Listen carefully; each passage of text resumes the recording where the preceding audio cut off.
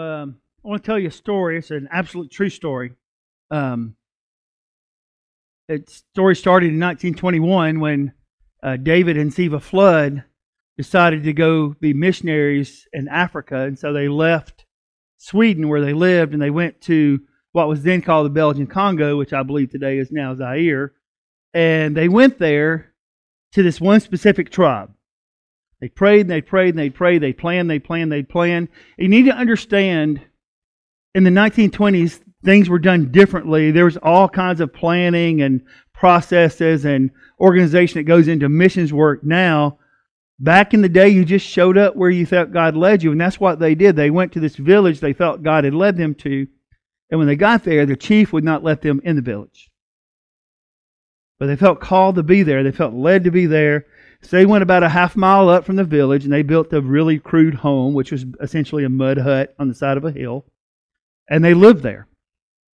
And they prayed, and they prayed, and they prayed, and they prayed for a spiritual breakthrough. And day after day after day, the chief would not let them enter the village. Would not let them talk to any villagers except for a little boy. The chief would allow a little boy to come twice a week and sell chicken and eggs to the floods. And they would pray, and they prayed, and they prayed for a spiritual breakthrough. And day after day, the chief would only send this little boy. So Siva Flood decided she had come halfway around the world. She didn't come to reach no one, and so she decided that her one would be this little boy. And if she didn't reach anyone else on the planet, she was going to reach this little boy for Jesus. And so she began to minister to him and get to know him and talk to him, and eventually she led this little boy to Christ. Now, the story of the floods is a story of triumph and tragedy, and it takes a lot of different turns. And so this is where a turn begins to make. So spiritual breakthrough did not happen. Chief still would not allow them to come into the village. The only person they led to the Lord was one little boy. And so they prayed and they prayed and they prayed for a spiritual breakthrough, and day after day after day, it was just this little boy. Siva Flood found herself pregnant and had a baby. And the chief would allow a midwife from the village to come. She gave birth to a little girl. But she developed malaria. And 27 years old, she died 17 days after giving birth to her daughter. David Flood snapped. Just snapped. He had a son, and now an infant daughter that he was not equipped to take care of. He had given up his life. They'd come across the world. They trusted the Lord, and he felt like the Lord had let him down. All they had gotten was heartache and misery. They prayed and they prayed and they prayed for a spiritual breakthrough, and all they got was heartache. And so he gathered his son and his infant daughter, buried his wife in a really crude grave, marched down the mountain, gave his daughter to a missionary couple, and left Africa. And when he left Africa, he left the church behind, he left God behind, he left the little girl behind. He was done. Now, if the story ended there, it would be really tragic. But this is where the story of the floods takes another turn. This little girl was adopted by a Christian couple. They changed her name to Angie. Don't even know what her name was before. And they moved to Seattle, Washington. She grew up in Seattle. She met this Christian guy who ends up being the president of a Christian school. Has a great life. And then one day, she gets a magazine in the mail. You know how magazines just show up at your house sometimes? It's kind of really weird how they just show up. You didn't ask for it, and they're just, there they are. And so a magazine shows up, and she starts just flipping through it, and she comes to this picture of this really crude grave with a white cross in it, with the name Siva Flood. And she begins to read the story of her mother. And the story basically goes something like this. There was this couple that came to this village, and a mom died, and they left. A little boy grew to be a man, asked the chief if he could build a school. They built a school for the children. He led every child in that village to Christ. This boy did. And because they led every child to Christ, you want to know if children's ministry is important? Because they led every child in that village to Christ, they led 600 villagers to Christ, including the village. And it all started with a boy who became a Christian, who grew up, who built a school to reach children, to reach their parents, because a woman reached him. She was so moved by the story, because her father had nothing to do with her, that she sought her father out, because she wanted him to know that his life had not been a waste, that their life had been a success, that what the spiritual breakthrough they prayed for and prayed for and prayed for actually happened.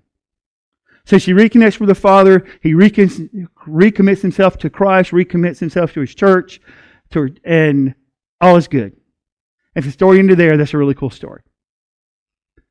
So you fast forward years and years later, and she and her husband are at a conference in England, and they are listening to this guy speak, and he's like the superintendent of a church, which sounds really weird to us, but I'm telling you, in that time, especially in Africa, even in Africa today, that's really normal. It's just normal. And so this guy's the head of this national church that has over 100,000 baptized believers as a part of it. And he's from Zaire, formerly the Belgian Congo. And so when this conference is over, she says, I want to go meet this guy, and I want to just find out if maybe he knows who my parents were. And, maybe he's one of those villagers. I mean, she didn't know. And so she and her husband, they go and they meet this little boy, this grown man, and she introduces herself and says, I just want to know if you've ever heard of David and Siva Flood. And the story says that his whole face changed. And he says, who are you? He says, I was their daughter. And this man grabbed her, hugged her, squeezed her, and began to weep and said, I need you to know I was the little boy that brought chicken and eggs to your mom and dad. And everything that's happened today has happened because of your parents. Absolutely true story. Now, if that were your story, if that happened to you, if something like that happened to you, I bet you would tell everybody and anybody. I bet there's no one you wouldn't meet that you wouldn't tell that story to. And I know right now you're probably sitting there and you're thinking, well, that sounds really great, but stuff like that doesn't happen to me. But the truth is, stuff like that happens to us all the time. We have divine appointments that God sets up all the time. It may not be as dramatic as a couple who loses a child and and all this other stuff. But here's what I know, and here's what I want you to know. You have a story. And God wants to use your story to change someone else's story. And that's a fact. If you're a Christian, God wants to use your story to change someone else's story. And so right now, this is kind of the point in time where we always talk about these things, and preachers talk about telling their stories, and people sit and they listen, they go, you know what? Sounds great. We should teach a class on that. We should teach a class on how to reach people, how to talk to people. So consider, if that's you, consider this your class. With that said, let me tell you this, you don't need a class. You don't have to know everything there is about the Bible. You don't have to know a whole lot about the Bible. If you know that Jesus changed your life and He saved you, that's all you need to know. It doesn't matter if you know what Acts 20 verse 15, which I couldn't tell you right now what that says. It doesn't matter if you don't have the Bible memorized. It doesn't matter if you can't name the books of the Bible backward, forwards, and sideways. Forwards I can, backwards, sideways, not a chance. I'm just saying it doesn't matter what you know about the Bible. It matters who you know and who's changed your life. And if Jesus has changed your life, God wants to use you to change someone else's story. There's somebody whose perspective needs to be changed. There's someone who's just kind of in a mess.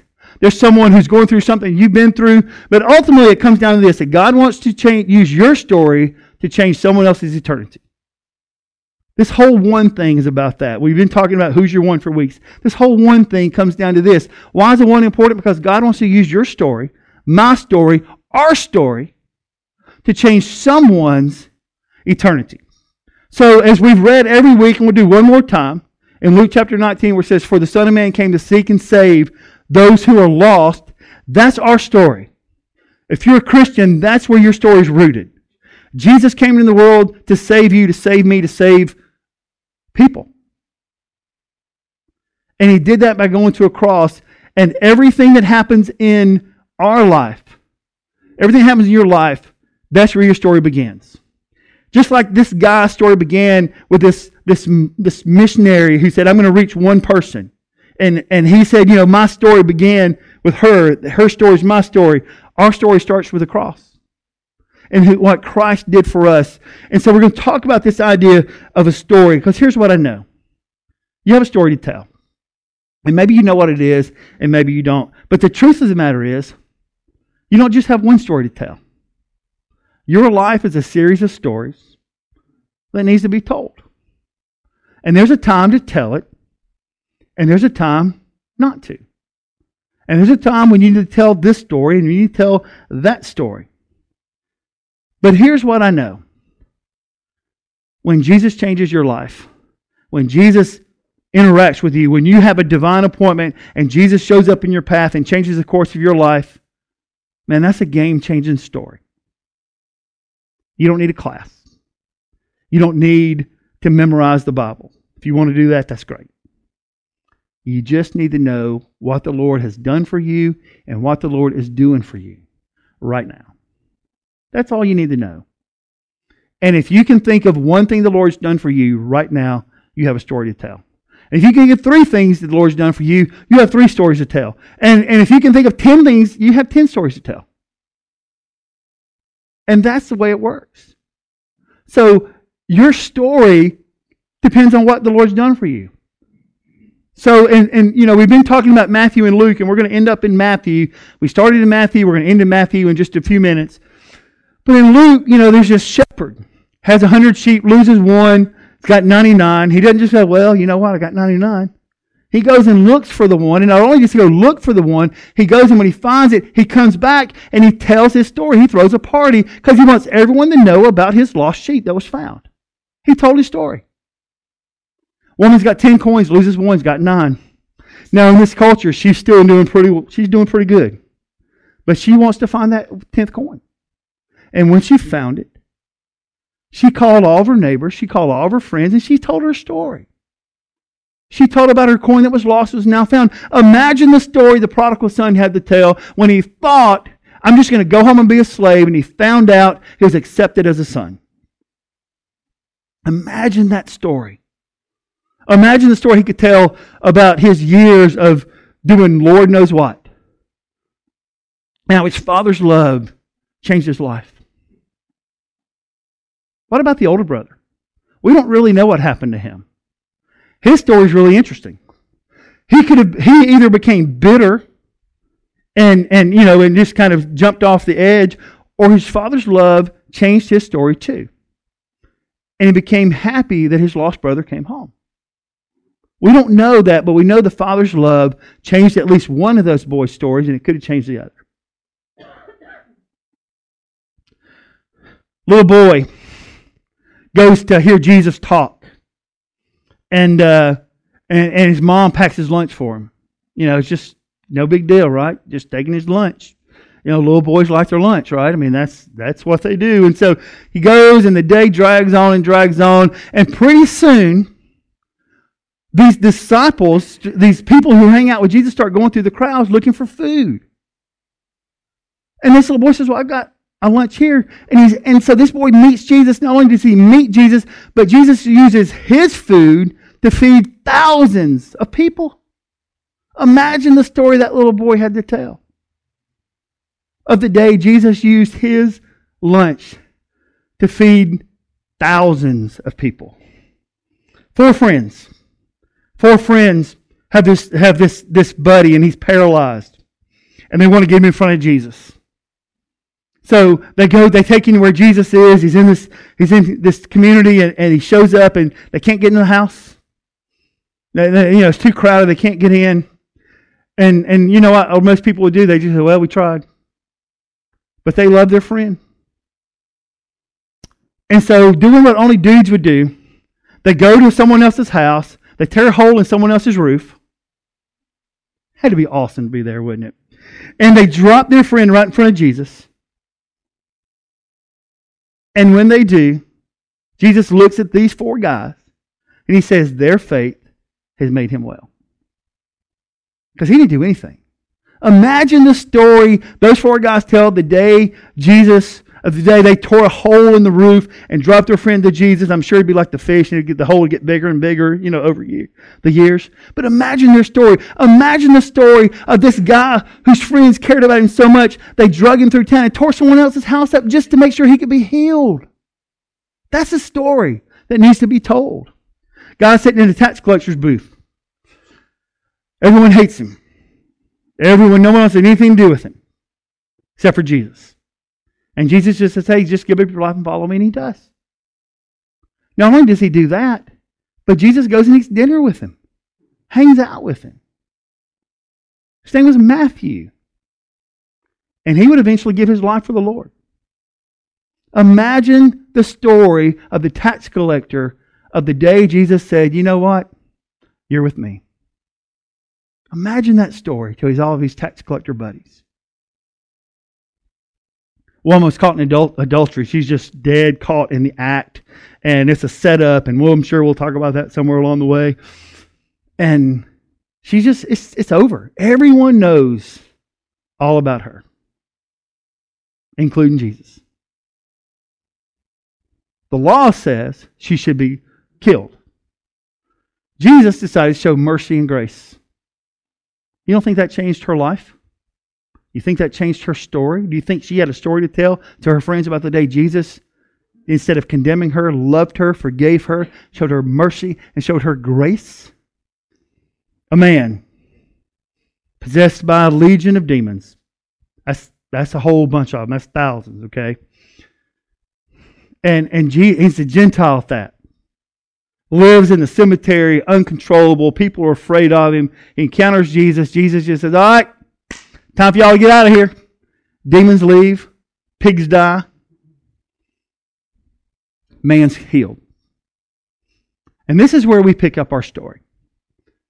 Because if you want to know what you're supposed to do when Jesus changes your life, this is the answer. And so this guy wants to go with Jesus and hang out with him. And this is what Jesus says to him over in Mark's Gospel. He says this in Mark 5. Go home to your family and tell them how much the Lord has done for you and how He has had mercy on you. Go home. Go tell what the Lord's done for you. So the man left, began to tell the people in the 10 towns what Jesus had done for him, and everyone was amazed. You see, he didn't just go home. He told everybody. So what does Jesus want for you if you have a story? Go and tell what the Lord's done for you. Go and tell what the Lord's doing for you. Go and tell what you believe the Lord will do for you. So here's what I'm saying. And here's what I need you to hear what I'm saying. If you've ever had a marriage in crisis, if you've ever been on the brink of divorce, but somehow God put someone in your path and you made it through, you know what you have? You have a story to tell somebody someday who's going to be in your shoes. Some friend of yours, someone's going to be in your shoes, and they're going to have a marriage on the brink of falling apart, and you're going to be able to stand in front of them and tell them what the Lord did for you. And you can be for them what someone was for you. See, you have a story if you have breath. If you've ever been in a financial crisis, and you got through it, you're working through it, whatever the case may be, whatever it looked like, no matter whose fault it was, and you have a friend who's going through that, you have a story to tell. Because God just wants to use your story to change someone else's story. If you survived a tragedy and you made it through and you stayed faithful to God, you have a story to tell. If you've ever survived a tragedy and you didn't stay faithful to God, but found your way back to Him, you have a story to tell. If you were lost, but now you're found. If you were dead, but now you're alive, the mandate is really simple. Go and tell the people what the Lord has done for you. Tell your story. You don't have to be a scholar to tell your story. You just have to have life experiences and be a found person. And that's it. So imagine the story that we could tell as a church if Matthew 25 became our story. We began 4 weeks ago in Matthew 25, and we're going to end up here in Matthew 25. And so here's what you need to know. There's this dude. He's a owner. He's a homeowner. He's leaving, and he brings 3 servants in. He goes, one 5 bags, and one 2 bags, and one bag, gold, silver, whatever your translation says is fine. But he gave, here's 5 shares, here's 2 shares, here's 1 share. Each was given according to their ability they had. The guy with 1 was given 1 for a reason. The guy with 2 was given 2 for a reason.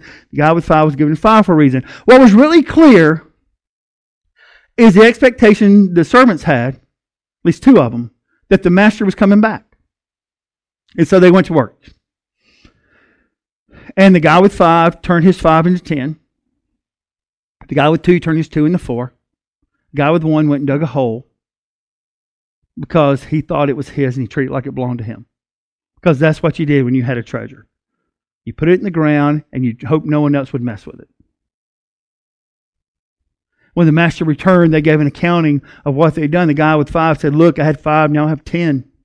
The guy with 2 said, look, I had 2, I had 4. And to both of those guys, the master said this, well done, good and faithful servant.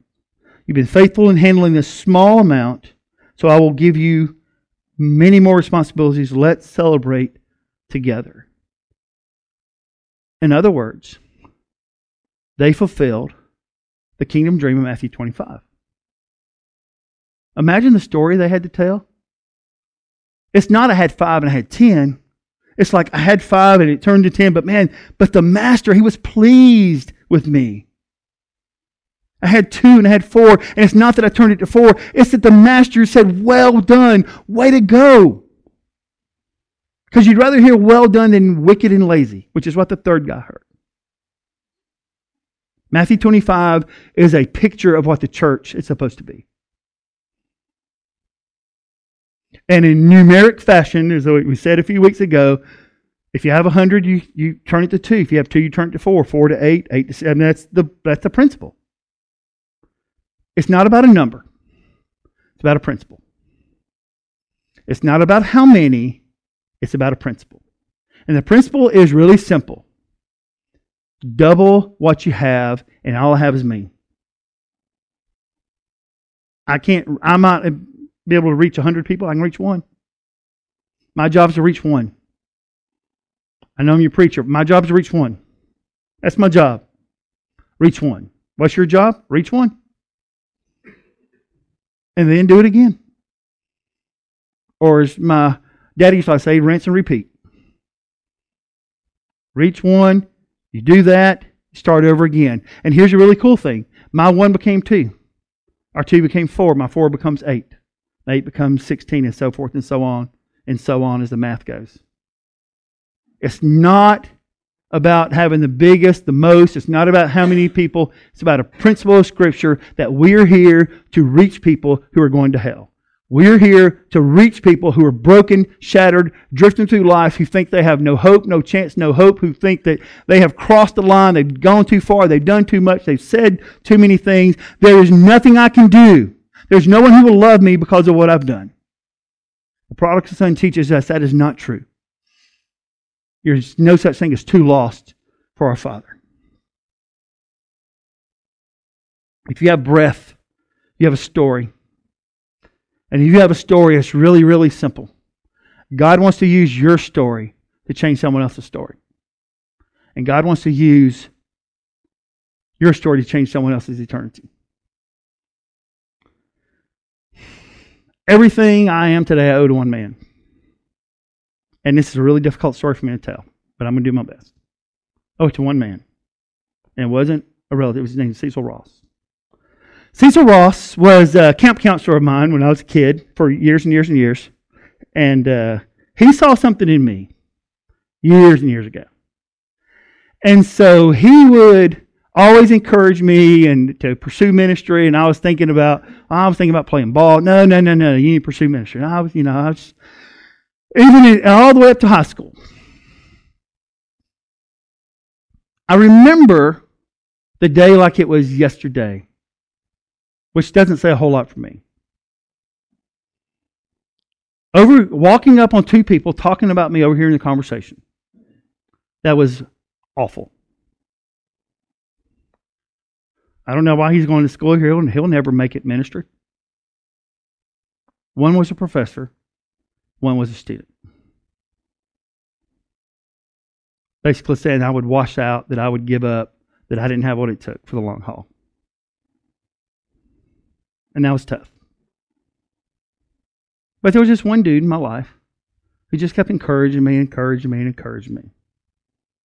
Cecil was at church in Atlanta, and he left there to go to Zimbabwe for years. He was over there for years and years and years, and it changed his life. And Cecil became sick over there and had to come home. And eventually he would pass away. And his wife then was a friend of mine, and she worked at the college, and so I would have to call her for things. And every time I would call her about something, she would go, Cecil knows who I'm talking to, so you might as well go sit down somewhere, because he's going to talk to you before you go. And every time he would talk and he would ask how things were going, he would just say, you know what, I always saw something special in you. And so he would always say that, and he always would pray for me. 2 weeks before he died, he prayed for me for 15 minutes on the phone. The day he died was such a horrible day for me that my brother called me to make sure that I was okay, because he knew how important he was to me. That man changed my life. That man changed my story. God used him to change me, and God used him to change my story. And because he did that, I believe God has used me to change a whole lot of stories. But everything that has happened and will happen all goes back to one man who's in heaven, probably dancing a jig. His name is Cecil Ross. Everything that I do accomplish, every person who, if I get to make a difference in someone's life, my story starts with him. And I'll bet you have someone just like that in your life. But here's the better thing. Why not be that person for somebody? That years down the road, they talk about the day you changed their story, you changed their eternity, you changed their destination, you changed everything for them, and you don't even have to know about it, because heaven will celebrate it. And that'll be enough. If you have a story, God wants you to use your story to change someone's life, to change someone's eternity. And so here's where it starts. We start where we began. And it's really simple. If you want to change someone's story, it starts one person at a time. One person at a time. And it all starts when you answer this question: who's your one? Who's your one? And if you're a Christian and you don't have a one, here's a really hard question. Why not? Why not? Father, we are all here today because somewhere along the way, all of us who have accepted you, we're here because someone made a difference in our life.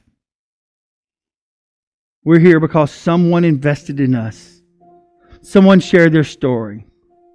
But ultimately, we're all here because of your story. But you loved the world so much, you sent Jesus into it, and He loved us so much, He gave His life for us. That's our story. That's my story. That's our story. Our life changed because Jesus gave His for mine. And everything that we do from this point forward, and everything we accomplish, will be because of Him and not us. Lord, I'm grateful for Cecil. Grateful for my friend, but I'm grateful all the things that you've allowed me to do since then, which pale in comparison to the awesome things he did. And all I know is you want us to change someone's life with our story. As a church, but as family, as individuals. So Lord, I pray that our story will change the lives of this town, of this county, of this region, as we pursue your kingdom dream for us. It starts with our one. And that's our prayer, Lord. We pray these things in Jesus' name. Amen.